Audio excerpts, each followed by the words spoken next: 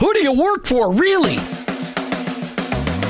Each one of us has a calling. Have you heard this before? Your workplace is your mission field, wherever that may be. You either work for him or work against him, but you work for someone. Who do you really work for? Is it your clients, your boss, your family, yourself, or your Lord? This isn't a trick question. There is a right answer. You're either all in or all out. Are you for him? I am. In fact, I work for him. Hey, Jim, who do you work for? I work for him. I work for Jesus Christ. I want to be your hands. I want to be your feet. Let me introduce you to the host of the I Work For Him show, Jim Brangenberg. Welcome. You've tuned into the I Work For Him radio show with your host, Jim Brangenberg. Take a minute and listen. I Work For Him, it's not a program that you sign up for. It's a mentality. It's a way of living. It's a permanent shift in your Christ-following paradigm. It's a revolution that's happening in the workplace, and it's about bringing the kingdom of God into places where the kingdom is ignored. Keep in mind that your existence in your workplace, it's not by chance. It doesn't matter what you do or where you do it. Whether you're a pastor, a car mechanic, an attorney, a teacher, a mom, a used car salesperson, your work, it matters to God, and he expects you to be his representative in your workplace. And in your workplace, to recognize that that's your mission field. And in that mission field, you may be the only Jesus your coworkers and employees may ever meet. Now, I know you've heard me say this tons and tons of times, but every day we need to be reminded that going to work is not just to draw paychecks so we can buy groceries. Going to work every day is an opportunity to be a light for Christ. Each day on the I Work For Him show, we try to bring you the practical, the tactical, the factual, and the biblical ways to incorporate your faith into your workplace. I don't come to you as an expert. I don't come to you as somebody that's got this all figured out.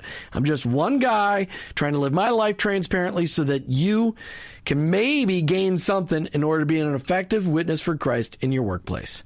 Our paradigm shift is described like this. Romans 12:2. Don't copy the behavior and customs of this world, but let God transform you into a new person by changing the way you think. Welcome to the I Work For Him zone. I hope you're never the same. I want to be your hands. I want to be your feet. I'll go where you send me. I'll go where you send me. Be your hands. And for the last time, thanks to Mike Miracle. All I need is a miracle. All I need. Thanks to Mike Miracle. He'll be taking all your calls today, taking your text messages, and writing down your name as you call in to win today's book. You know, each and every day on the I Work For Him show, we try to focus our discussions on topics that will challenge you to change the way you think about your workplace and about workplace ministry and your life in Christ. Today is no different. Yesterday was no different. This whole week is very different. All week long, Martha, we're talking about identity and destiny, and we've got Tom and Pam Wolf in the studio to talk about it. You can find out more about Tom and Pam Wolf at identityanddestiny.com.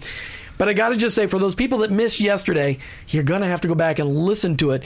But all week long, we're talking about this amazing workbook that you, Tom, and Pam have written, that God led you to write.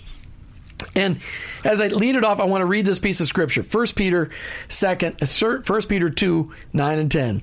But you are the ones chosen by God, chosen for the high calling of priestly work, chosen to be a holy people, God's instruments to do his work and to speak out for him, to tell others of the night and day difference he made for you, from nothing to something, from rejected to accepted. Identity and destiny. It's amazing. This workbook changed my life. And I'm not saying that it's as good as the scriptures. It's not. But it's a supplement to the scriptures because it has been inspired by the scriptures. Everything about this has got scriptures infiltrated in it, impacted in it. Just, it's like infused with scriptures. And you can tell when you walk through it that the Holy Spirit led you guys to write this program. Tom and Pam Wolf, welcome back to the I Work For Him show. Thank you so much. All right, we had a great discussion yesterday. And for those that missed it, I got to just challenge you, go back to yesterday's show and listen to this. This will be a series that will be out there that you need to listen to, because identity and destiny, it changed our lives. And it's changed the lives of over 5,000 people who have bought the books already. And you've got 100 licensed facilitators all over the world already going through this and leading other people through it. You know, we want, my personal goal is by 2020 that over 5 million people have gone through Identity and Destiny. I'm saying that on the air. God, it's way too big for Tom and Pam and Jim and Martha to make that impact.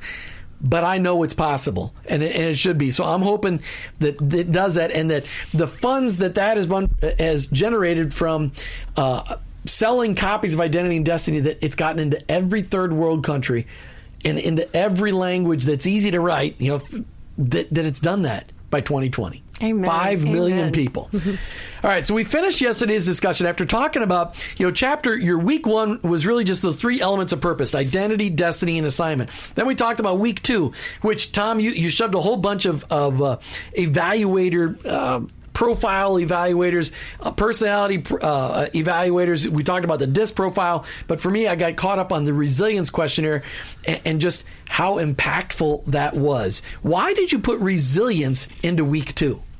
Well, it was a matter of DISC looks at your thinking style. Now, it looks at your communication style, your strengths and weaknesses, and the resilience looks at your thinking style.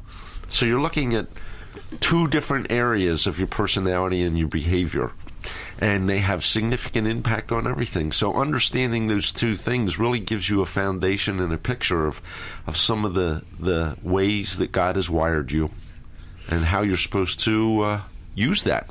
Now, for those people that didn't listen to yesterday's show, Identity and Destiny is all about finding out who you are in Christ and what you should be doing, and who God has spoken into your life, what your true identity is. Just like we said yesterday in the show, Tom is a great example. Gideon was sifting through his wheat in his little hidden place. What the Midianites are dictating over the Israelites, and he's greeted by an angel. And after the angel says, "Fear not," he says, "Fear not, mighty warrior." Mighty warrior. And Gideon is this little scared, small little guy. He's so scared, he's sifting his wheat in like a closet. Yes.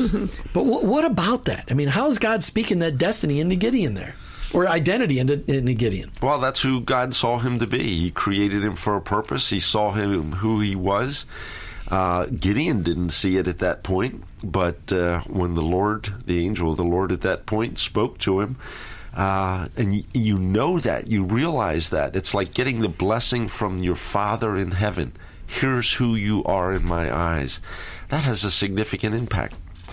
When we take people through Identity and Destiny, sometimes they stand up and say their identity statement the first time, they break down in tears. Mm-hmm. Because it probably just resounds with them, so they relate to it. I think one of the things I just wanted to comment about yesterday, that when we were talking about resilience, Pam was saying that resilience is an area where you can exercise those muscles and improve your resilience. And I think that's really encouraging for people, because when sometimes you go through something like that and you say, man, I'm not a very resilient person, you don't leave it at that. You don't say, well, I guess that's the way it's going to be. But what can I do to improve those things? And even just realizing that there's measurements for some of them was a real eye-opener for me. And then looking back, and I found myself to be way more resilient than I expected to be.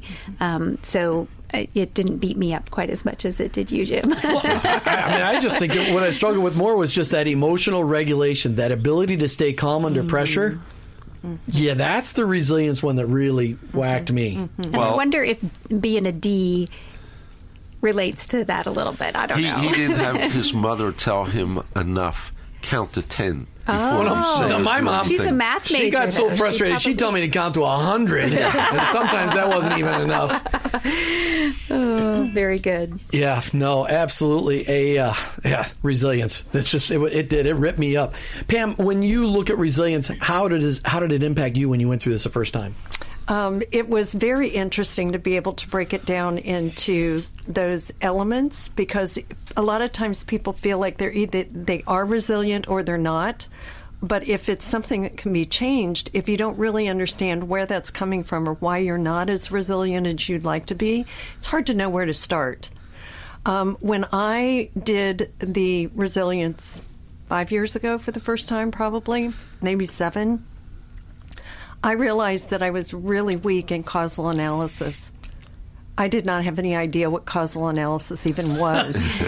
All right, this week's a very special week as we talk about identity and destiny. We've got in studio Tom and Pam Wolf talking about the incredible workbook that they have written, that God led them to write, that the Holy Spirit practically moved the pen on the paper to write this manual. It gets so infused with Scripture. It's so life-changing. Go out to identityanddestiny.com to find out more about this. We're talking about it all week this week, identityanddestiny.com. Tom and Pam Wolf, thank you for staying around and not leaving in the middle of the show. But thanks for being back on the I Work for Him program. You bet. We're so grateful. You know, I want to do a book highlight as I do each and every day, but we're going to give away a copy each day this week of Identity and Destiny. We don't usually give away books every day of the week, but we're giving away a copy of Identity and Destiny. You know, Martha, you've been running Charis Christian Books and Gifts for almost 8 years, but they've been around for how many years? Almost 30. Almost 30 years, and you're going to have a 30th anniversary sometime. When was that? Like in the spring. In the spring. All right. Located in the center of First Baptist Church of Indian Rocks on Almerton Road in Largo, their 2,400 square foot stores open to the public 7 days a week. Check them out online at shopcharis.com. That's shop, CHARIS.com. Be the first person to call into our studio line today, 855-265-2929, 855-265-2929, and you will win a copy of Identity and Destiny. And you've got to remember, you have to read this book. Do not wait for the movie. Don't wait for the movie. Read the book. Don't wait for the movie. All right, we're back and in studio with Tom and Pam Wolf. Martha and I have them in here talking about identity and destiny. All right, we're moving on to week 3. And again, listeners, if you're tuning in just now, we're talking about identity and destiny. We started yesterday. We're going tomorrow. Get what you can in the middle of this conversation. I just want you to be intrigued enough to realize that God has a very specific identity for you, a very specific destiny for you, and a very specific assignment for you. And you need to find out about that. That's why we're talking about identity and destiny. It's an 8-week course that took me longer than 8 weeks, but it changed the way I look at myself. And every person I've helped take through this, they've never been the same. And that's not the work of Jim. It's also not the work of Tom and Pam. That's the work of the Holy Spirit. All right, going into week 3, you start hitting on core values. Now, business people are always told, listen, you got to have a mission, you got to have values, mission, vision, and values. I had never heard the concept that you had to have personal core values. Why? Personally, Pam, why? Personally. Well, we all do. The question is, do we understand what they are? Right. And where have they come from? A lot of times our core values are things that we impose on ourselves because of what other people have caused us to believe that should be our core values. And in the book we talk about chosen core values versus should core values. What should I value versus what in my spirit, in my heart, has God led me to value most? And then that becomes the guardrails or the parameters by which you view the world around you. That was an element that was really pivotal in our conversation because we both love to give and we love to be generous. But for Jim, it is one of his core values. It is part of how he is made up.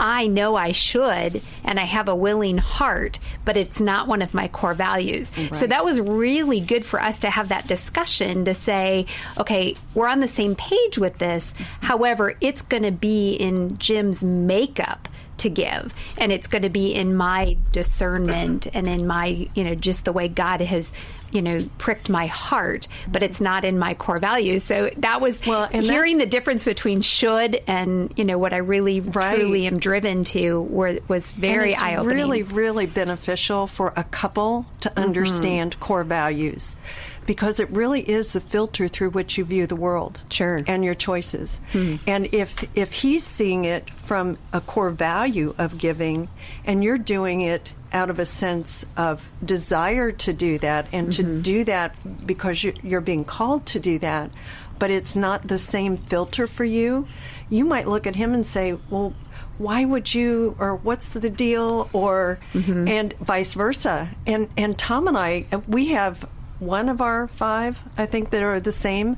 And the rest, we understand now why maybe he looks at the world so differently than I do. And rather than say, what the heck's the matter here? I'm able to really appreciate how he values things so differently than I do. So it actually helped you in your marriage. Absolutely. And when I look at Martha's list and my list, we don't share any. Okay. Yeah, and that's very common. So what were your core values when you went through it? My core values, I knew you'd ask. I got to write them down, make sure I get Wait a minute. If they're your core values, it should be at the very center of who I you wanted are. to be able to do them when somebody asked without freezing up. Yes. It's family, creativity, perseverance, integrity, and love. Nice. Tom, what about you? What were your core values as you came up with them? Let's see. Self-discipline, honesty, attitude. You get around people with a lousy attitude, I can't stand it, okay?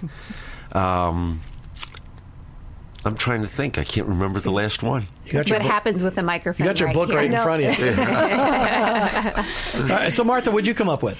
Trustworthy, encouragement, reliability, leadership, and competent.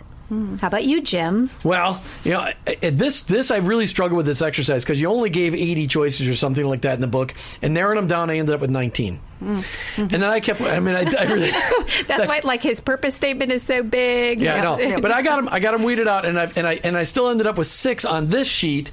I didn't print out the one that was at my finish sheet, but mine are boldness, character, generosity, transparency, and vulnerability. And those are, that describes, I mean, that is who I am. But I went from 19, I'm like, I like all 19, I'm going to write all of them down.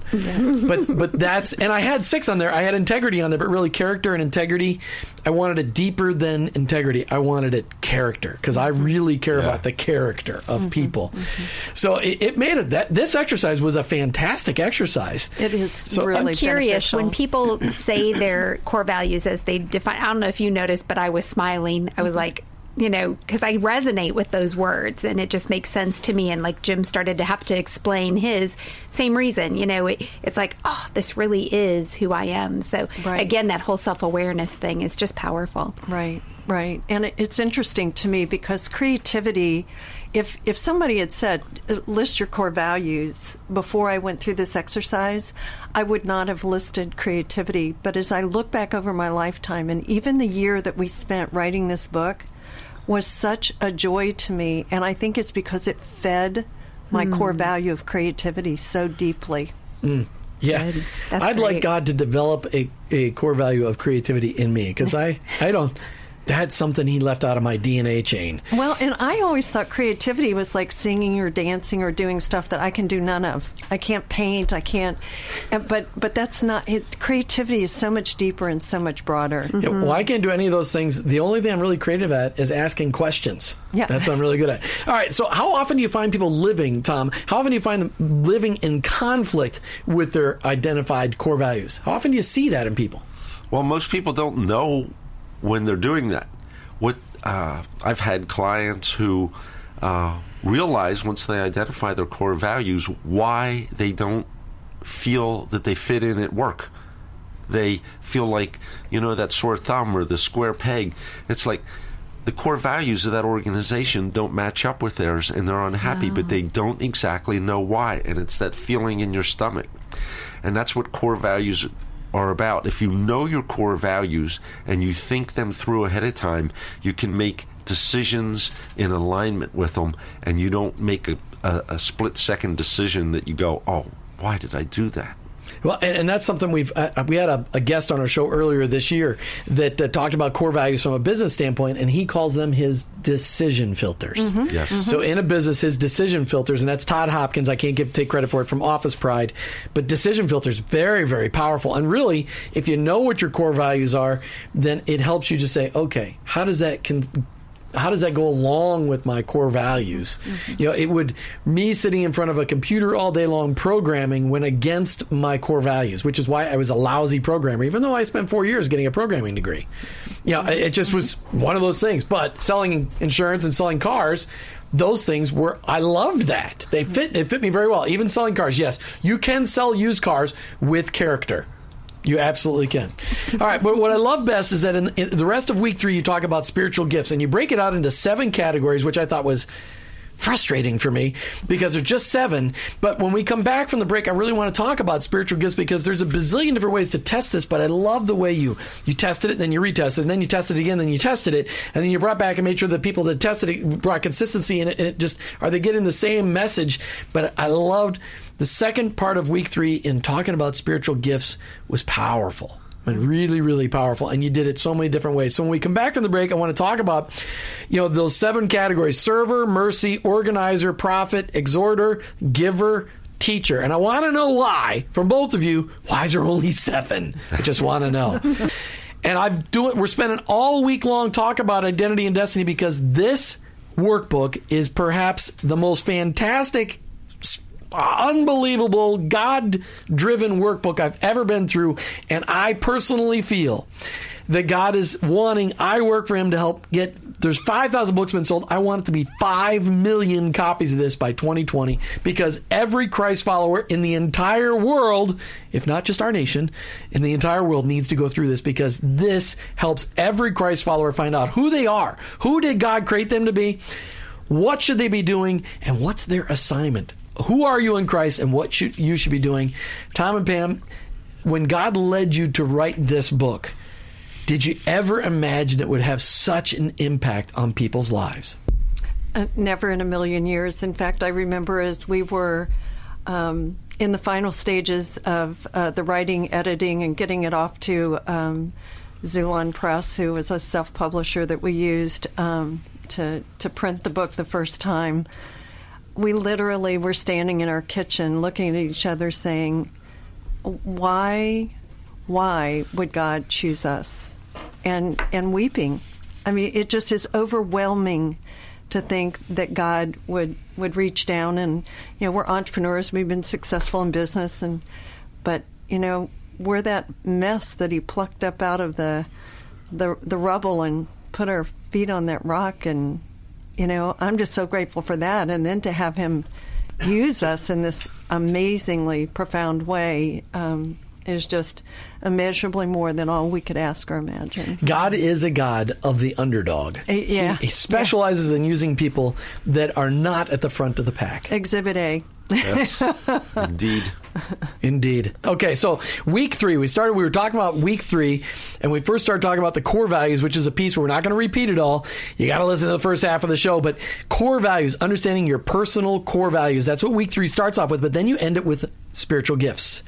You only choose 7 categories. And by the way, for somebody that really likes to just nail it down very, very specifically, I like fine tooth, I want all the details. I thought 7 categories was kind of narrow. So this is the man who had 19 core values. That's right. Yet, I say that just to bait you a little bit, get you a little, uptight. But why? Because I mean, I totally agree. But why? Why only 7 categories? Well, there's some churches and scriptures who talk about 20 or more. We actually followed Bill Gothard's program. He gave us permission to use it. Bill Gothard, Institute of Basic Youth Conflicts. I went through that in the 70s and the 80s. Before your book came out, that was the most powerful workbook I'd ever gone through. Bill Gothard, Institute of Basic Youth Conflicts. Is Bill still around? I don't know. Yeah, he is. Is he still around? Is, yeah. He's got to be fairly on the aged side at this point in time. I think he's basically retired. He'll never be retired, technically retired, but just not active. The most powerful thing going through that week-long session in Basic Youth Conflicts was at the end of every session, he starts off and he just starts doing a chalk drawing. And you'd have no idea what it's going to be. And at the end, it's always something amazing. They put a black light on it. And yes, black lights were for the 70s, I understand, in the 80s. But it was so powerful. He drew the impact of the whole night session, bam, right in your face with a chalk drawing. So, Tom, why 7? So Bill Gothard said 7. Bill Gothard said 7. And what we do is we have 3 different questionnaires. And what we're trying to see is a trend for people. So they answer each one of these and they see which one comes up. And most people come up with, 2 that seem to be consistent. And then we've taken Bill Gothard's workbook, summarized the material, and talks about each one of the 7-8 categories. And what he does is he... Did I miss one? No, it's just... No, there's 7. There's 7, okay. There's 7. Okay. And, Tom's just messing with me. I'm the detail person here, if you haven't noticed. I'm sorry, Tom. I apologize. I interrupted how you. God- Okay. You just that's said how God 8, and I'm like, wired no, me. I counted these before I wrote that number on there. Okay. So it gives you an opportunity to look at the detail on each one of them, to really zero in, so that if somebody's in a little bit of conflict, there's a section there that says what to watch out for each one of these spiritual gifts. And most people, when they read that section, can go, oh, yeah, that's me. For instance, I mean, give me an example of things to watch out for.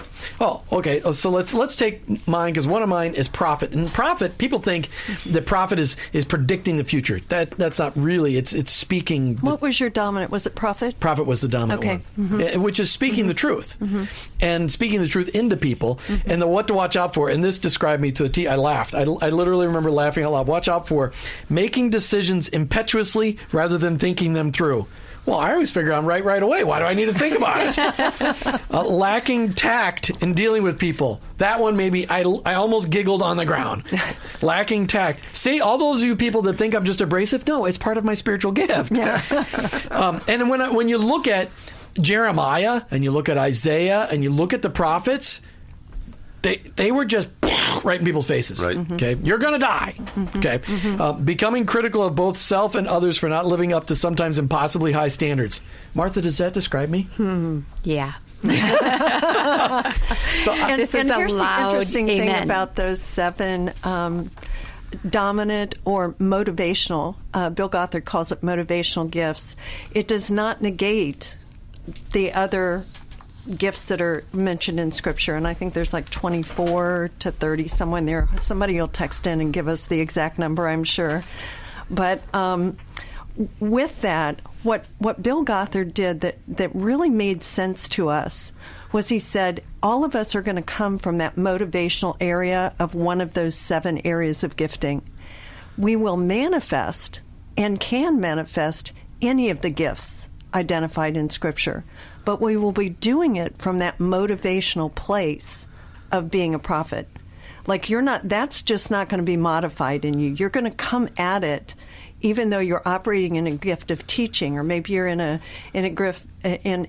operating in a gift of a word of healing, or you're whatever God is actually manifesting for the body of Christ through you.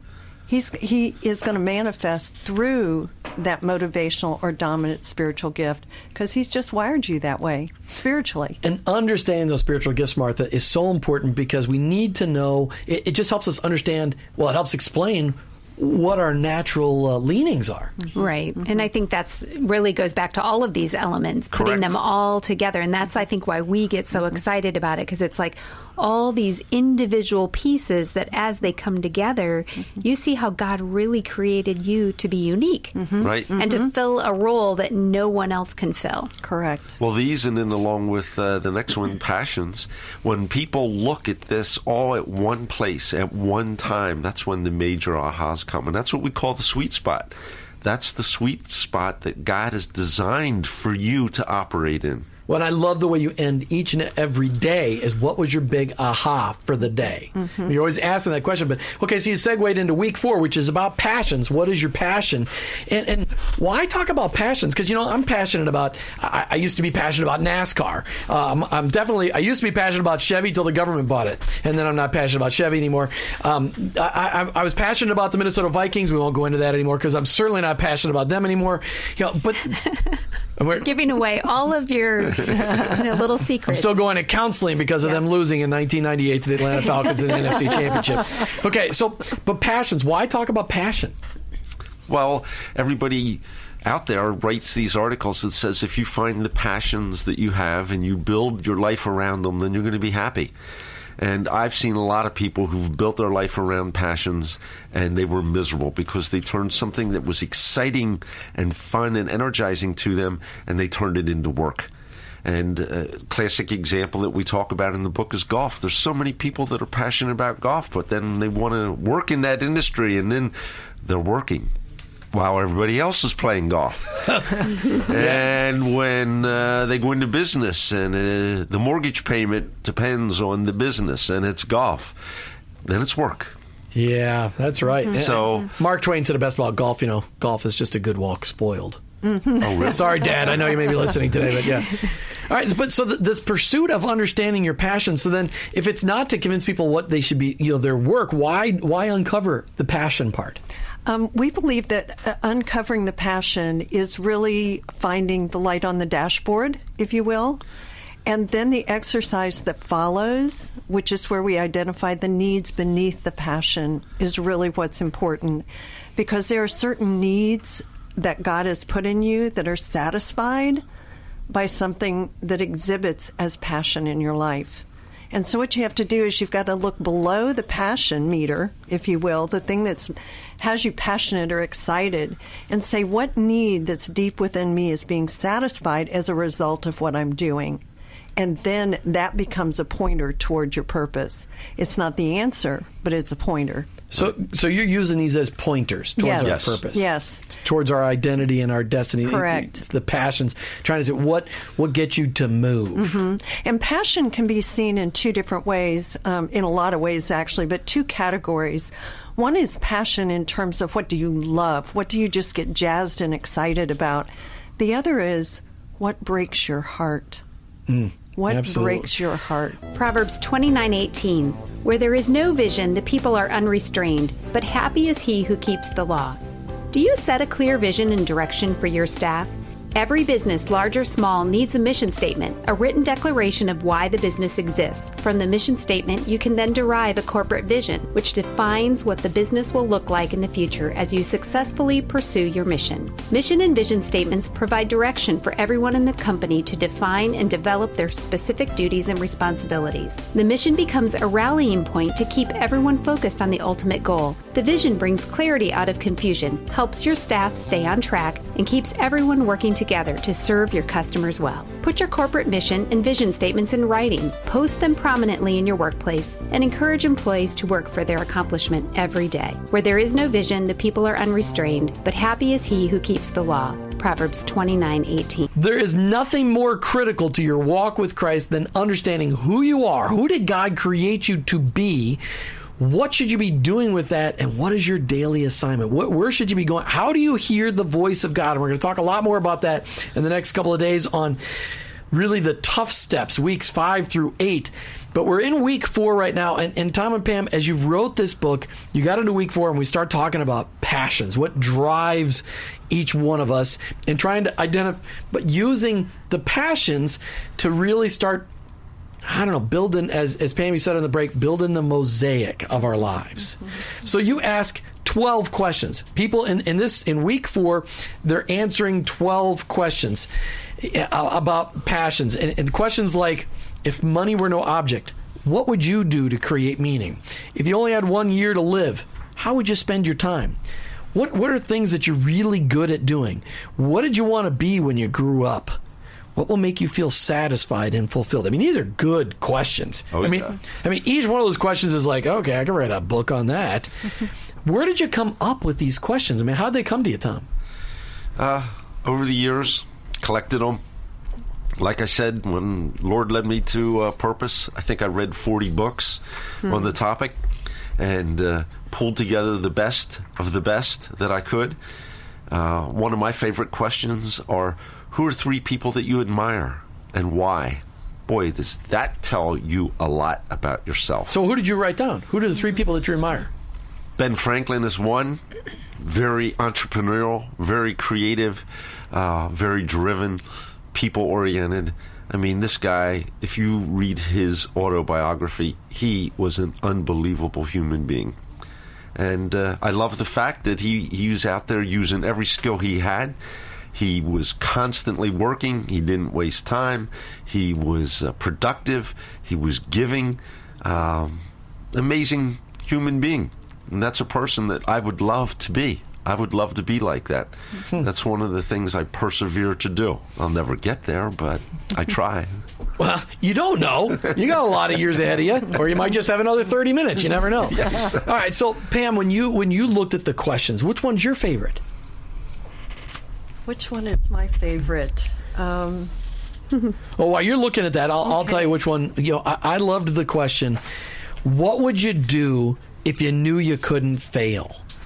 Oh, I do love that question. Well, you can't have it now because I just chose Oh it. gosh, I think I might have to take that. No, that one's mine. That one's mine. Don't fight. I just, because, what would I do? My question is different this year than it would have been last year, because last year I really didn't have the perspective that we were going to go I Work for Him on every day of the week. I just had no idea.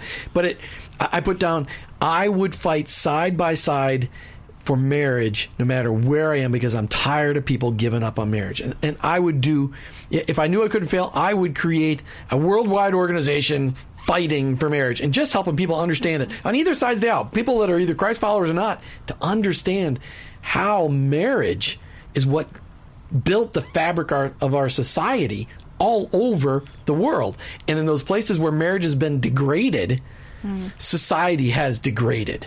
And even in our own country in the last 60 years, you can directly tie the lack of faith in marriage to the degradation of our society in every corner of every city, of every suburb, of every community around the globe, and around our country. Well, and part of the problem with that is lack of purpose. If there's no purpose, there's no reason to be committed. If there's no committed, it's a contract. If you don't uphold your end of the contract, I'm out of here. Yeah, it's so sad. All right, so that one I love, because and it really, today I would love to do that, but do it by taking I Work for Him to challenge Christ followers in a workplace not around the globe. That's not really my vision, but if we couldn't fail, we want to do it around the country, don't we, honey?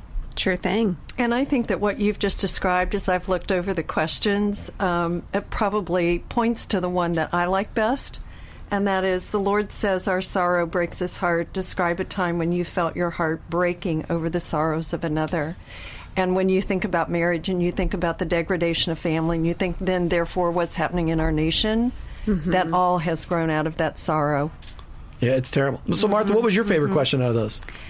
Oh, my goodness. That, it's tough, because they were 12 very deep questions. And I guess, what's interesting, maybe not my favorite, but what's interesting, of course, for everybody listening, is that the thing about not failing, mine also had to do with saving marriages. So, to hear that we're in unity on that is really encouraging to me. And I think that there's a lot to be said for doing this as husband and wife, but separately, not wanting to be influenced by what your spouse's answers are, but being able to share them and being able to see where God's leading us. And to learn so much about each other. And I know for Tom and I, and what we've seen in so many couples' lives, is when you get to know yourself through the self-discovery that happens here, and you then can share that with your spouse and learn what they're learning about themselves, what maybe was a source of conflict or irritation now becomes a space for common understanding, where now I can appreciate the way God has wired him, rather than saying, why can't he be, why isn't he like, Sure. right? Which is what we all tend to do. Our good friend Ross Harrop with C12 Tampa Bay, he when we went through this, he's like, we need to understand the word passion, because passion describes an emotion that wells up inside of you. When you look at the passion of Christ, he suffered for his passion. And we often will suffer for our passion. Martha and I joke about no good deed goes unpunished. There are often times where we will, and sometimes we are guilty of caring more about people's marriages than they do. Sometimes we care more about their businesses than they do. But it was, God uses that pain to build up in us to who we are. I mean, the Tom, when you wrote this subject or when you wrote the section on passion, did you ever imagine it would reach people at such deep levels? Well, I didn't think that it would reach them at such deep levels, but I really see people having to go deep to answer the questions and to really come up with answers. This is where the workbook takes a little turn from easy yes and no and fill in the blank kind of pick one or two, to where now you have to go inside, listen to the Holy Spirit. I tell everybody, just read the questions, let the Holy Spirit talk to you, and then write down what he says. Well, it's important for people to understand as they're going through Identity and Destiny, there's 5 days in each of the weeks. Yes, I know normal weeks have 7 days, but the study has 5 days a week, and you need somewhere between 10 and 30 minutes each day to do the day's assignment. Sometimes 40 minutes, but it depends on how fast you write or how much you listen. But it's or amazing. How old you are, how much of life you have That's to right. revisit in That's your right. head. But what's really cool is that we've described now for you weeks 1 through 4, and these were the easy weeks. And as I tell people, they've got to go through this study. I need to warn you that the first 4 weeks are pretty easy because they're pleasurable. They expose a part of you that you weren't willing to let it be exposed. The next 4 weeks that we're going to talk about tomorrow and on Thursday, those weeks are tough weeks because it's the application and it's what the enemy absolutely doesn't want you to do. Correct. And so as we come to the end of another I Work for Him program, I got to tell you, stick with us all week long as we study the whole Identity and Destiny the study. It is so impactful. I recommend it for absolutely everybody. So tomorrow, we're bringing back Tom and Pam Wolf. We're going to talk again about Identity and Destiny because we've still got 4 more weeks to describe. But go out to identityanddestiny.com and order your copy of it, or be the first caller tomorrow on the show and you'll get a free copy. But tomorrow, again, we're talking about Identity and Destiny. The I Work for Him show is all about purposefully equipping vibrantly effective Christ followers in the workplace. So I ask you, are you a Christ follower? Have you come to a place in your life where you've allowed Jesus Christ to become the Lord of your life? Are you tired of trying to do it on your own? Is your sin in your way? Put your sin aside and recognize that your Savior's paid for that, and He wants to help you through life the way He designed it in the first place. If you want to know more about becoming a Christ follower, email me, Jim@iworkforhim.com, Jim@iworkforhim.com. We're Christ followers who own our own business, but ultimately, I work for Him.